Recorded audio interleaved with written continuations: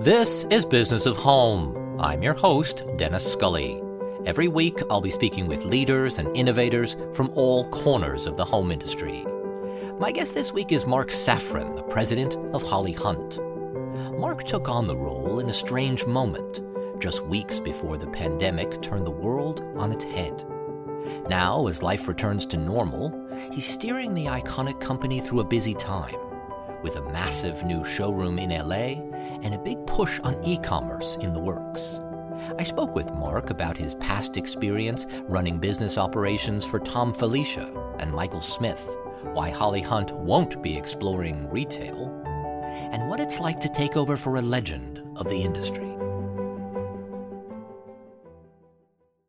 The House of Rohl journeys far and wide to bring you exceptional quality kitchen and bath fixtures. They've discovered the world's best craftsmen and techniques. Using materials native to the region and tools accustomed to individual craftsmen, they strive for perfection every step of the way. With all of this, you'll see the details of your own story, the story of a life well crafted. This is the story Craft tells. Welcome to the House of Rohl. Visit houseofrohl.com to explore. Hello listeners, Dennis Scully here. I'm excited to announce that my favorite event of the year is back. Business of Home's Future of Home Conference is taking place in person this fall, September 13th and 14th.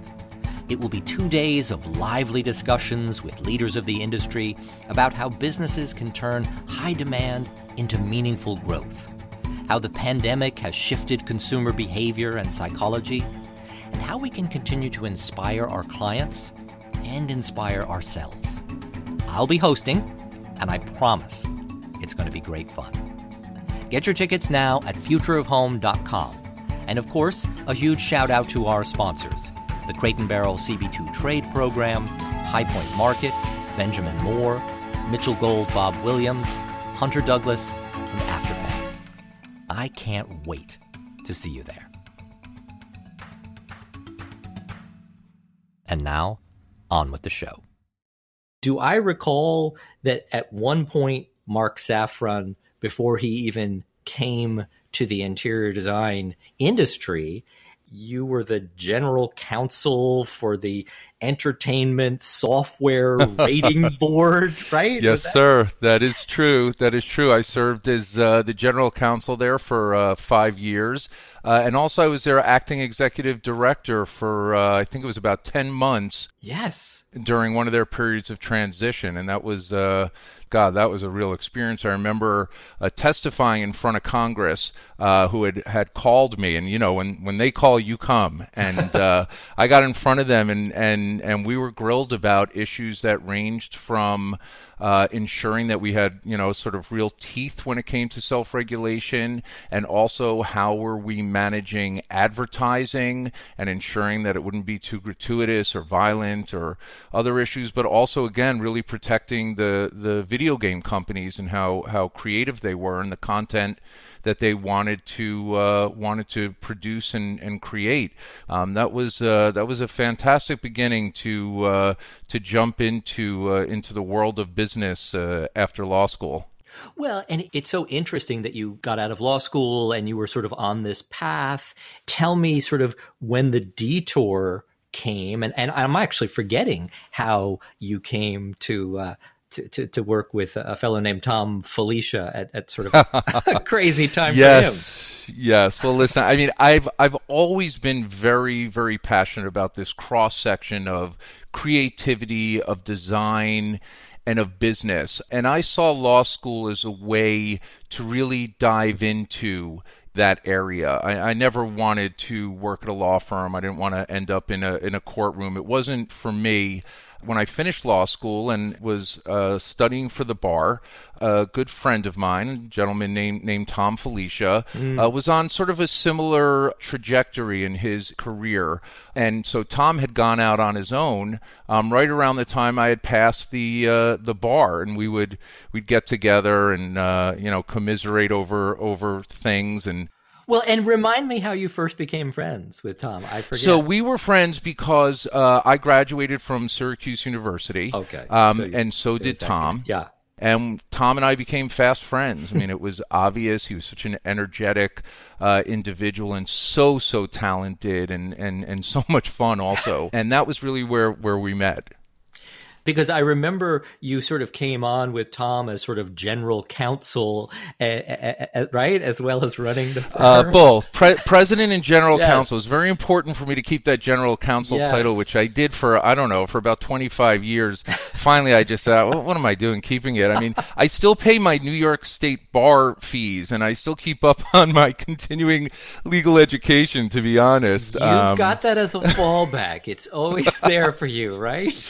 Yes, that's what my dear mom always said. Just put a shutter outside, you can always do that. But yes, I did start at Tom's with the title of President and General Counsel. When I left, I was also his manager. And it's funny, the general counsel and the legal component of what I did was so important for this business. Little did I know this niche of interior design and how important a strong legal and, of course, business background was to building a successful company and building a successful brand. One of the first people I connected with was a gentleman named Alan Siegel. I called him up and I sat down and just did a primer with him about, what are the issues to be aware of, and what does a design services agreement need to have in it, and how do you structure license agreements and that whole complicated world. And I was just so thankful to end up going into this industry that I was passionate about, and sort of it all worked. Like the plan of having a legal background in order to pursue something in the crossover of creative and design, it worked. And it was just it was very helpful to have those skills as I embarked in this crazy and wild world of interior design. Well, it was such an interesting time, and I was remembering young Tom Felicia in his flip flops and Paco the dog trailing behind him, and and Paco, what a great dog! Yeah, great Paco. Yes. And little did he know everything that was about to sort of be thrust upon him, and thank goodness he had you to help navigate the contracts, and as you said later, you really managed his career. And you sort of came on sort of right as Queer Eye was about to blow up. Well, actually, Queer Eye had already blown up. I mean, Tom was on it, and he was in the thick of it. And Tom knew at the time that, his future was on a trajectory. Yeah. And he also knew that there was a closing window of opportunity with the show Queer Eye for the Straight Guy. And he had proposed to me that I come in and help turn his interior design firm into a brand. And at the time that I started, I mean, Tom didn't have any licensing collections at that period.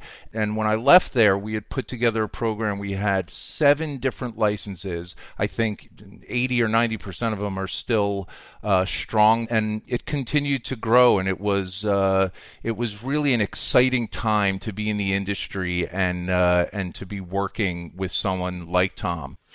Well, and you mentioned sort of for you personally. I mean, tell me about that. Well, just going into, first of all, I did not know a lot about interior design beforehand. And I also had worked in an industry, the video game industry, which was, sort of, I don't want to say it was like a fraternity, but, it was a male-dominated business that was really focused on things like sports and Mortal Kombat. And suddenly, you're seeing the world open up in a whole different way, and also in a way that could become a profession. And so that was just really, really grounding, and it was, at the same time, it was exhilarating, because I knew that there was this whole world that I could step into and excel at, and that I enjoyed doing it. Are there parallels to be drawn between Mortal Kombat and the interior design industry, would you say? Yeah. Yes, there are many, Dennis. And in fact, I think we should do a whole article on that one. We could write a book on it.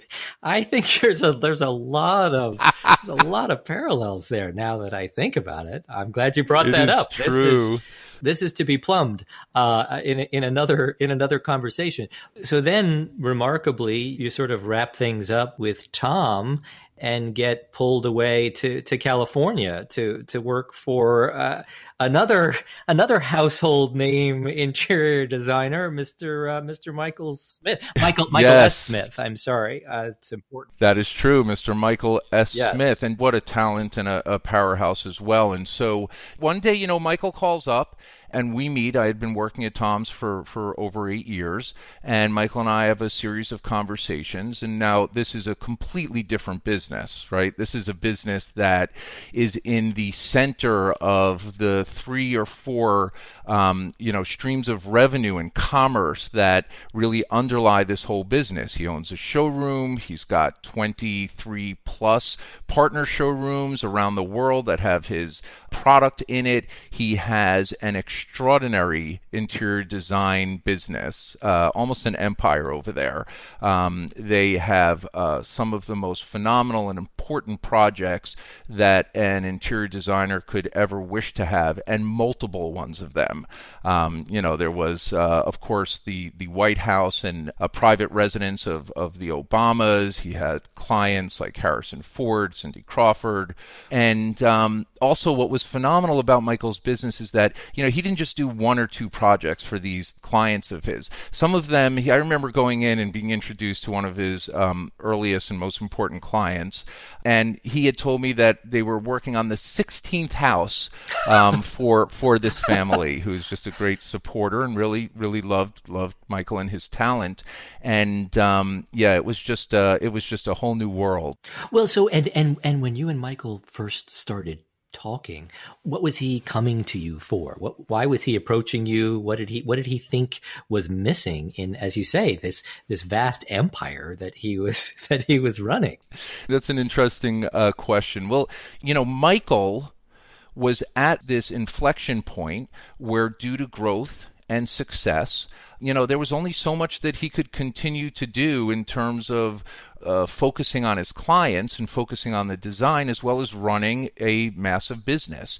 And so I came in there to support Michael on his vision to take the firm to the next level, to ensure that his clients were getting the absolute best service that they could, to ensure that Michael had the freedom and the bandwidth to focus on them and to create beautiful spaces, and to build these great homes. And that's what my charge was. He also wanted me to strengthen the showroom business and to expand the manufacturing business as well. And we were able to figure it out in a number of ways, and it was a great partnership, really was. Well, it seems like it was a great partnership. And then so fast forward to sort of I don't know when sort of the Holly Hunt opportunity gets on your radar. Was it in early 2020, or tell me when things started to present themselves? It was towards the end of 2019. Again, I get a phone call one day, and the next thing I know, I'm having conversations with none other than Holly Hunt. And just like I said about Michael Smith, when Holly calls you, you pick up the phone. Yes. And the next thing I know, I'm talking about this opportunity with her. And, I'd known Holly for some time. So first I knew her because I referenced before Tom, when I was getting immersed into the world of interior design, the first showroom Tom took me to was the Holly Hunt showroom in New York at 150.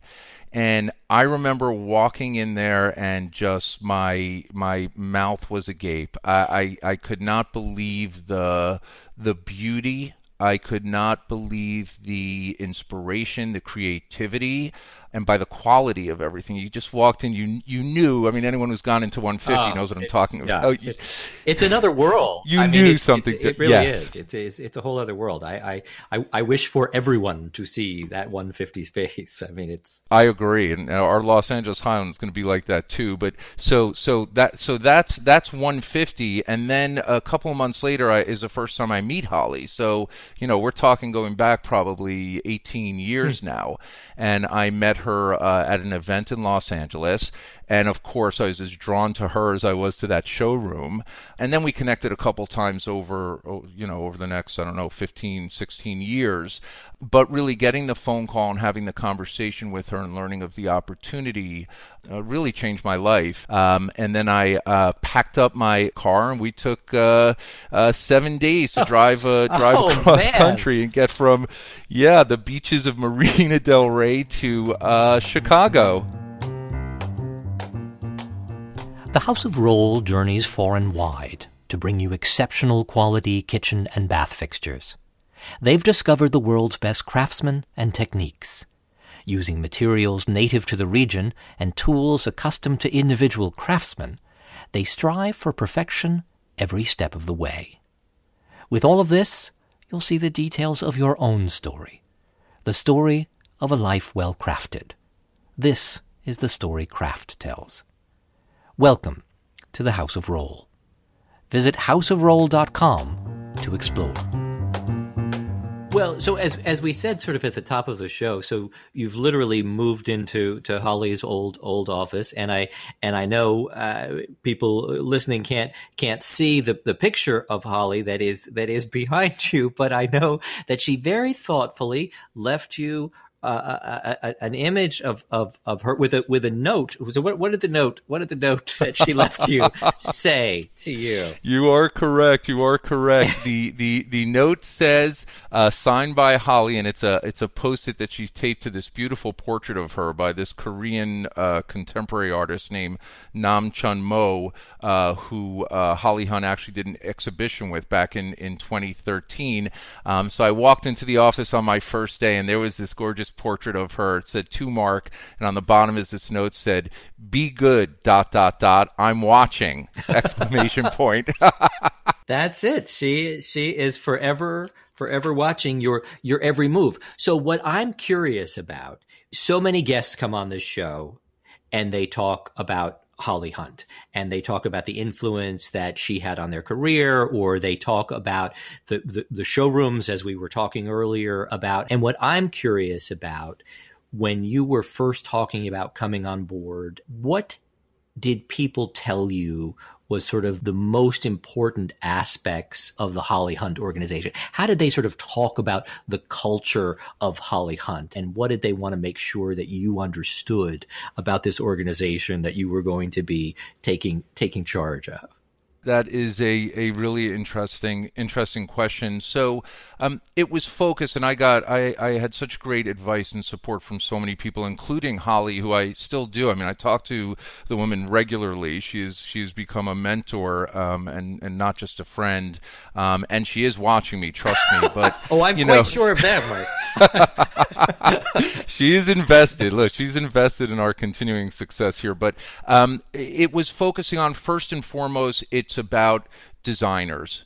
And it's about making sure that designers look great. And in fact, that's a Hollyism. There's about 20 Hollyisms around this company I can share with you. And one of them is, we're there to make sure designers look great, and that the service that this company has to offer has to be the concierge level exceptional service, because whatever designers need, we've got to be able to bend backwards to support them and be able to make them look good in front of their clients, and to continue to be creative and to support them to build beautiful, beautiful spaces in what is an extraordinarily complicated and often very, very challenging business. So the service was one of the first pillars. Another pillar was about the design, about the innovative design, and that it was so important for this company to continue to be innovative and to continue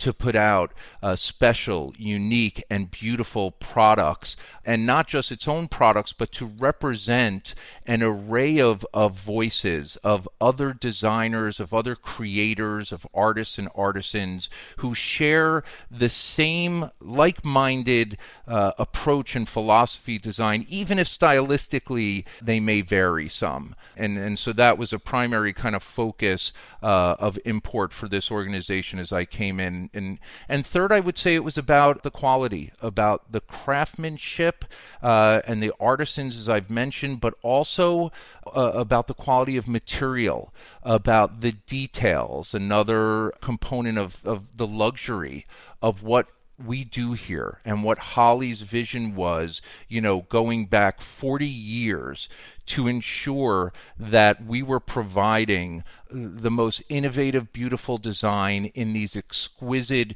showrooms, and that that's the foundation of this organization, and that's what we need to move forward with. And that was taught to me at a very early time when I came in here. It's that, Holly Hunt has been the defining, trusted voice in modern luxury interiors for 40 years, and it must stay synonymous with being this preeminent luxury brand and displayed in the most exquisite showroom spaces in the world. And that was pretty inspiring to hear. Holly had gone out of her way. You mentioned, Joanna Kornack earlier, and Holly had gone out of her way to make it clear that Joanna had been driving the creative director vision for some time. And Holly was always trying to say that, no, different people are running it now, and it all can run without me. But it is so challenging to step into a business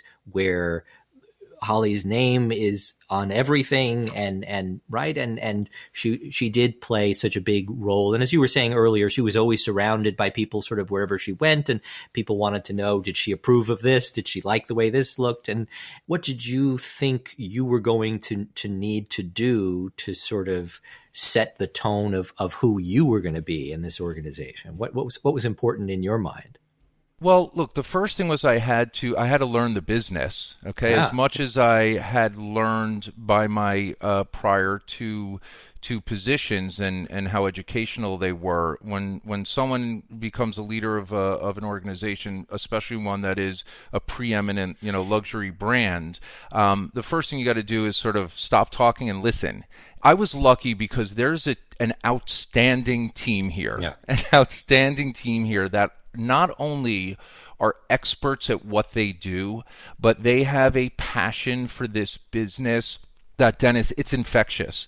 And so first, it's to Holly's credit for putting together such a fantastic team here, and that's something that really stuck out with me and that we've continued to do. But secondly, Holly passed like the creative leadership and the brand oversight to Joanna, and sort of anointed her to lead like the creative direction for this brand. And Joanna had been working with Holly for over 20 years, like playing this leading role in making the most important decisions for the showroom and setting the standard, really helping to define the Holly Hunt DNA. So to walk into an organization like this and have that type of a talent overseeing the creative leadership of the brand is a very comforting thing to happen. And it's true with all of the people who were here at the organization. So they made my job easier. They made me look good. I had to understand what they've been doing, learn from them, and then really focus on, a number of strategic initiatives to keep moving the organization forward. And sprinkle that with crisis management through a small thing like a pandemic, and it's kind of a walk in the park. Well, yeah, it's just been a breeze, and now you're meeting so many people for the first time. A year and a half later. But so there were, prior to the pandemic, there was a sense that there were some very clear directives that the company needed to invest more in digital, and everybody sort of knew what some of the challenges were, and there was this big transition that was starting to happen right before the pandemic, with Philip Jeffries leaving and bringing in the wallpaper collection and all of that, which was sort of the dramatic celebration just right before COVID locked everyone down. There was sort of the big rollout of that in New York, which was very exciting and sort of one of the last big events that I went to. But clearly there were some directives and there were some challenges and opportunities. And then, as you say, mix that in with, oh, by the way, now we need to close all the showrooms for X amount of time. And how's the business going to go forward? Well, you're right, and one of the things I learned when I started here, and that I knew before as well, was that designers come to Holly Hunt expecting to be introduced to the special and to the unique and to the beautiful, and from companies that are really the best at what they do. And so when I look at these types of relationships, it's always been a guiding principle that we want to integrate these outstanding like-minded brands as part of our offerings. They may vary stylistically, but they all complement our aesthetic, and they reflect this commitment to design, quality, and service. And candidly, that's what drove us with the recent Conrad acquisition. Well, I was curious what drove that for you. First of all, I've been obsessed with window treatment since I started in this business because, a very smart individual I really respect, Keith Granite, taught me early on that every house needs window treatment. You probably could do an analogy with your days at Waterworks. Every house needed beautiful fixtures, right? And so Conrad is just at the top of its game in this area.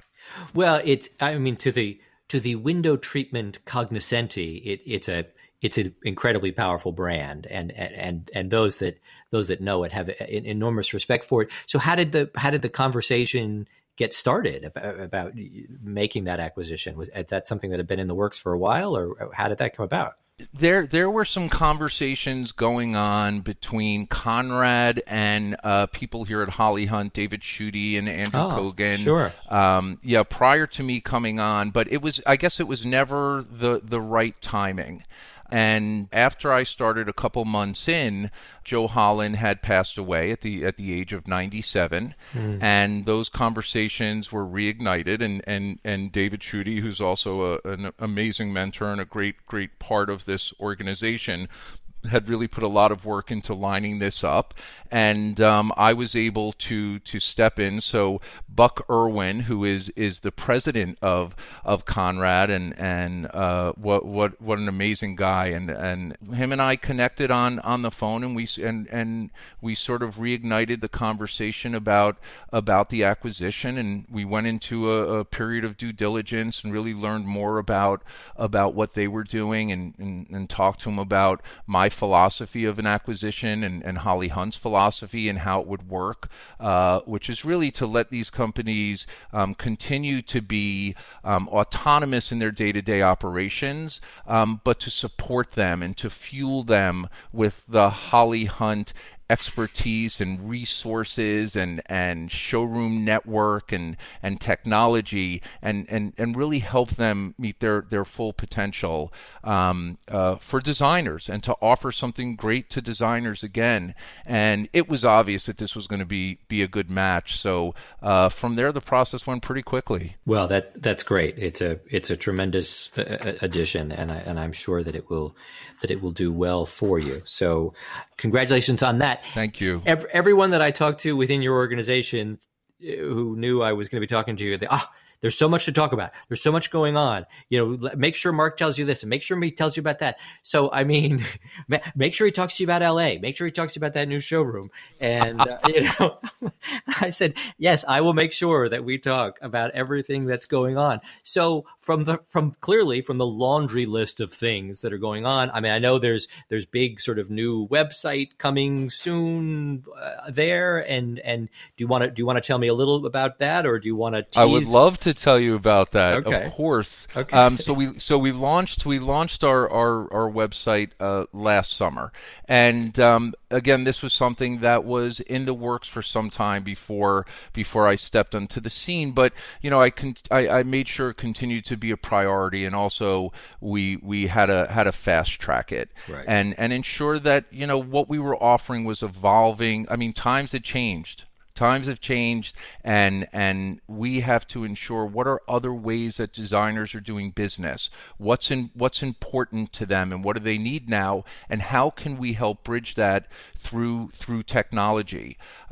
So the site just launched with some incredible response to it, and it offered, among other things, a different look and feel to what we were presenting prior digitally. And also we included the client portal. And now it's evolving. I mean, you're going to see some, our next chapter of the site is our launch of e-com. Right. And as part of e-com, we listened to designers. We knew that their projects were fast track, and what was important to them were things like in stock.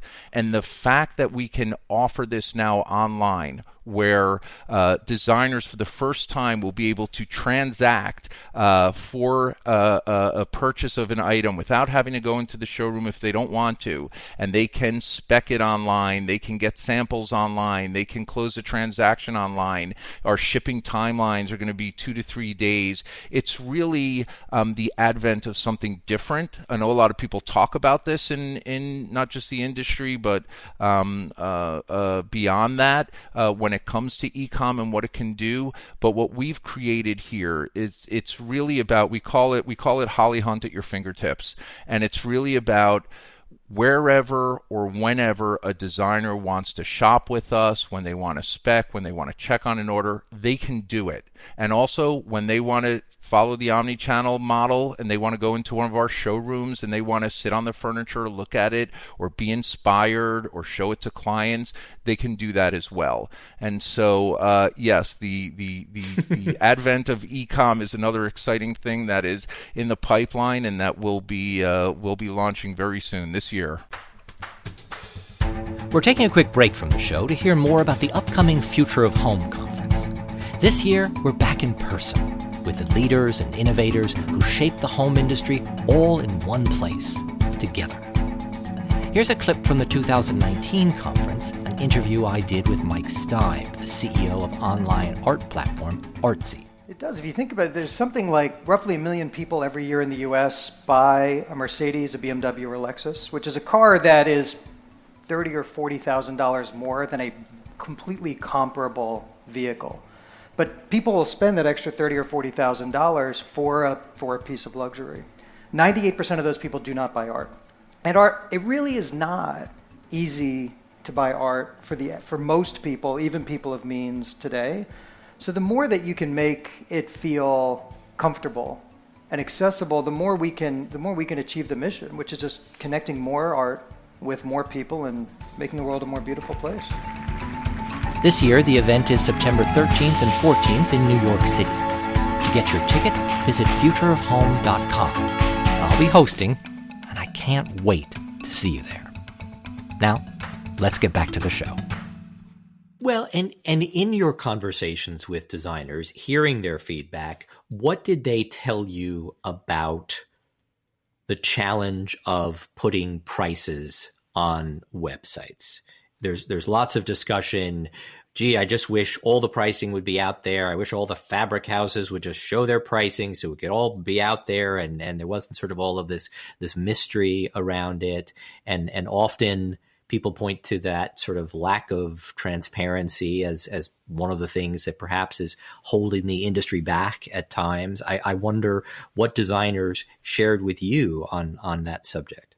that's interesting as well. Holly Hunt has always been very transparent about the pricing, and in fact, that's one of the other, I think, major impacts that Holly herself had on this industry. Going back, 35 years ago, she was talking about the importance of transparency. So that's something that's important to us as a company, and I think designers, the addition of the client portal and having that information for designers, but balancing out how they manage their relationships with their clients was important. And so we figured out a way to do that in a way that our designers could still have full access to whatever it is that they needed, and they can create their proposals and invoices how they wanted to, and use that portal to support them in managing the relationships with their customers. How do you think about e-com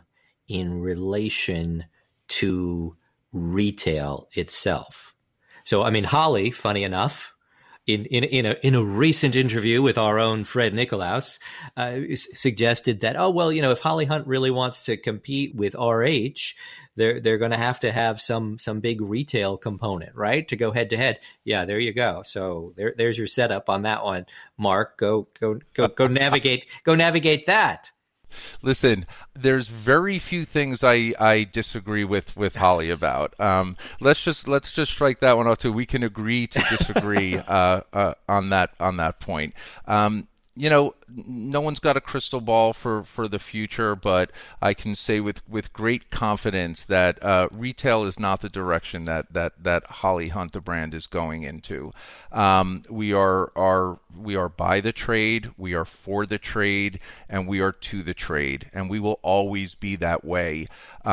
We have an infrastructure that is built for maximizing the trade. We've put significant investment over the years, and with Noel's help as well, to get there, and it's in our wheelhouse. And so for us, we are a different business than retail. We are not one of those brands that are out there looking for mass consumption and looking for greater and greater volume, and that's just not our business model. Our business model remains what it's always been, which is about luxury.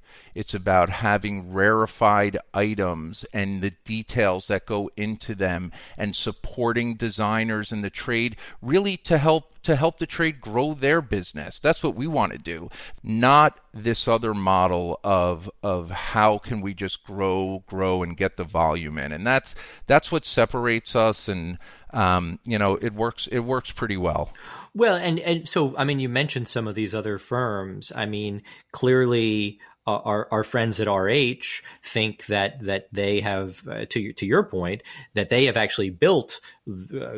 Gary Friedman proclaims that he's running the largest interior design firm in North America as part of the vast RH operation, and that's sort of his answer to that whole issue. But what do you make of that phenomenon? How do you all think about RH, a business that's obviously modeled itself very much after Holly Hunt? It's undeniable, right? I mean, well, I'm not going to talk about anyone specifically here, but I will tell you this. When there are companies, these conglomerates out there that talk about luxury and the high end, honestly, Dennis, to me it's a joke. It's like McDonald's refreshing their restaurants and claiming that suddenly they're not in the fast food business anymore. It's just, to be luxury, it's more than you can't just talk the talk. You've got to walk the walk. You have to be able to show, like we can over 4 decades of time, what goes into creating these pieces and to ensuring that every detail is perfect. We recently launched the Sumo sofa and prior to that the Sumo lounge chair, which are two of our best-selling pieces right now. It's 50 to 60 hours go into making the Sumo chair. 50 to 60 hours, and 80 to 90 on that Sumo sofa.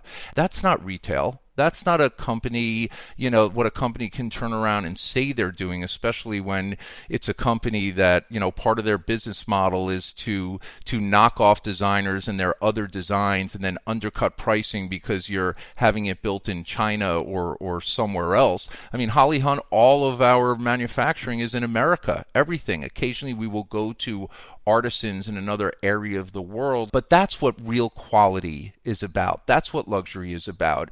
And so you can have these retail giants focused on volume, talking the talk but not walking the walk, trying to say they're luxury, trying to say they care about the trade, when in fact they're competing against them. And to me, that comes through. I think designers will see it. I think we have to do a better job educating about that differentiation. But that's my take on it. Okay.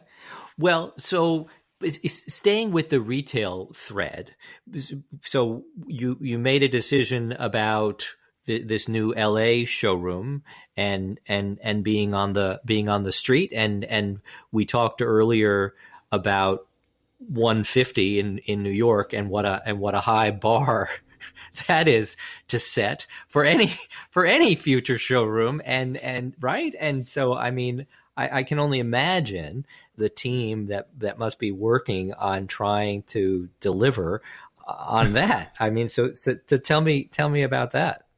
I'm so excited about Holly Hunt Highland, and the team is incredible. Of course, once again, it's led by our esteemed creative director Joanna. But it's opening in Los Angeles later this year, and Dennis, it's going to set a new bar for the showroom experience. It is experiential, and it's so exciting to see their progress on it, what they've been able to do, even through the pandemic, and even through all the complications that construction as well as other businesses ran into. But we're designing it in collaboration, first of all, with Johnson and Mark Lee. They really understood the vision that Joanna Kornack had put together for this showroom. And it's intended to be a design destination. We want it to be a place where the community can come to be transported and be inspired in a way they have not before in a To the Trade showroom. And speaking of community, I mean, just where it's located on Highland in Los Angeles, where different cultures and various businesses are alongside. We've got Ralph Pucci there. You've got J.F. Chen, of course, Joel and Bianca and Margaret, who have been in that neighborhood for so long. You've got Apparatus putting out beautiful, beautiful work. Jeffrey Deitch just opened up the gallery, Just One Eye. Tartine, I was telling you about how that entire block smells of like a Parisian cafe when you walk it. It's really very much sort of the intersection of art, of fashion, of culinary, and of design. And for us to be able to be a part of it is just thrilling. We will continue to keep a footprint in the Pacific Design Center. We'll be on the 6th floor there selling textiles and wall covering, and we know LA designers love to shop for textiles and soft goods on that 6th floor. And please, I hope you're going to come attend the launch party for Holly Hunt Highland, and I promise you I'll personally make you martinis if you come to that party. How does that sound? Well, that sounds like a good deal, and I'm eager to come, and I know that's been a long time in the works. And I'm curious, I mean, so you mentioned about sort of keeping the space in the PDC, and I had been talking to your old boss, Michael Smith, about his decision to sort of move Jasper, funny enough, back to the PDC and open a space there. And he felt, just as you were saying, that a lot of designers do like to come and to be able to shop in that space. And so that's sort of why he thought, okay, better for me to sort of move back there for the time being. So how did you think about the two spaces and what you were imagining?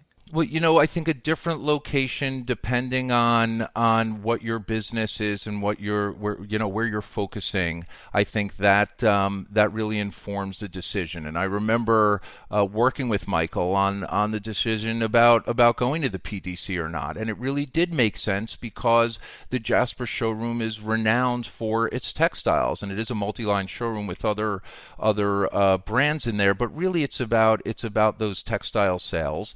And And the fifth and the sixth floor, actually, he's on the fifth floor there, really serve a great purpose for designers because they can pull up, they can start on the sixth floor, they can do their lap, go down to the fifth floor, do another lap, get all the samples that they want, and that's how people were shopping at Jasper. So it made a lot of sense for that. For Holly Hunt and for Holly Hunt Island, again, the driving concept, the underlying sort of philosophy of what this showroom was going to be was, let's set a new bar for the showroom experience. How are we going to inspire designers and transport them in a way that has never happened before? And for us, it made so much sense to go to the street, to go into this new fantastic neighborhood, new for us that we hadn't been in, and to really create something special. And that's exactly what we did.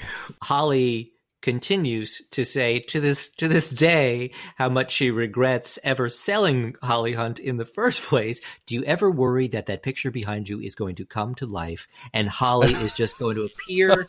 It's all been a big mistake. I knew I never should have sold. I'm back. Mark, you and I, you know what, Mark, you and I can run this together. How about that? If she presented you with that model, do you think you could make that work? Do you think you could be sort of co-presidents of Holly Hunt? I mean, what do you think? Oh God, listen. So people get seller's remorse, Dennis, when they sell a house that they've owned for 5-10 years. Can you imagine what someone like Holly goes through when you sell what was essentially like another child for her? I would guess. I mean, I'm putting words in her mouth, but I do know she poured her life and her soul and her blood, sweat, and tears into building this furniture empire. And so, of course, people have second guesses when they make decisions to something that they're so emotionally close to, as well as professionally. But I think Holly. I think Holly is very happy. I think I am safe in saying she's extremely happy. Listen, we should call her in. Can she join this interview? I would like nothing more, because she will tell me is I never should. She's doing House of Hunt and trying to yes. engage herself in new projects and does that impact your world? Are you involved in any way in that? It does very much. In fact, we're still working really closely with Holly.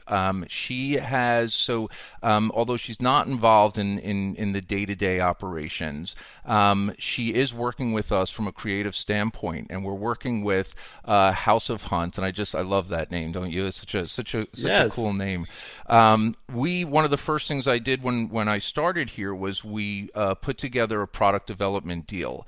And we're working very closely with Holly on the launch of the next Holly Hunt collection furniture line, and it's gonna have 24 plus pieces in it. Holly and her team, Neil Zuleta and Jim Dine, have been working away on it, along with our innovative design workshop here, which is essentially our design department. And talk about a true collaboration. Holly herself is the first one to say, I'm not a designer, I'm an editor. And so that's where we come in. We've got our team working on developing these pieces and working in tandem with the House of Hunt people to create these pieces, which are really going to be a legacy. Lots of good things are going to come out of this relationship, that I promise you. Well, I'm sure, and it seems like it's such an incredible time, and I'm so happy for you to finally get to actually be in the office. What a thrill for you to have finally come and met your New York team just recently as you did. And it sounds like a good time was had by all. Yes. I finally got to meet the salespeople at both 979 and 150 in person, and just terrific, passionate people. I mean, just exceptional what they do and how they help support this business and stay on the front lines, and really they have a voice here, and it was good to see them. And we went out for drinks up on the Parker Meridian afterwards, and we hung out until probably way later than we were supposed to. and it was excellent. I plan on starting to do that with all the showrooms as soon as I can, like next month actually. I noticed that Elena didn't post about it until the next day, and I was a little bit worried that was just when she was getting home. Did you actually keep her out overnight? That was what I was worried about. Dennis, no comment on that. No comment. I'm sorry. Well, Mark, I'm so excited for you, and I'm looking forward to everything that is coming next for Holly Hunt and for you, and I'm really looking forward to that martini in Los Angeles when your store opens. So you just let me know. Thank you, sir. It is an honor to be on the show. I am a big fan, and I often think about you and I in the foxhole getting through, and God, what a great partner you were, and really you did help us, and you did it. You made the designer look good, and that room lives on, the Gentleman's Retreat from Kips Bay. So what a great experience to have gone through with you. What a treat that we got to have that experience all those years ago, and we were so young and naive in those days, right? We had no idea what this business was going to do to us. It's true. It is true. And look at us now, 18 years later. Exactly. Well, it is a pleasure and a privilege, and I thank you so much, really. Thank you, sir. Same here. Thanks for listening. If you'd like to keep up with the latest design industry news, visit us online at businessofhome.com. where you can sign up for our newsletter, browse job listings, and join our BOH Insider community for access to online workshops, a free print subscription, and much more. If you have a note for the podcast, drop us a line at podcast@businessofhome.com. If you're enjoying these conversations, please leave us a review on Apple Podcasts. It helps others to discover the show. This show was produced by Fred Nicolaus and Caroline Burke, and edited by Michael Castaneda. I'm Dennis Scully. Thanks again for listening, and I'll see you next week.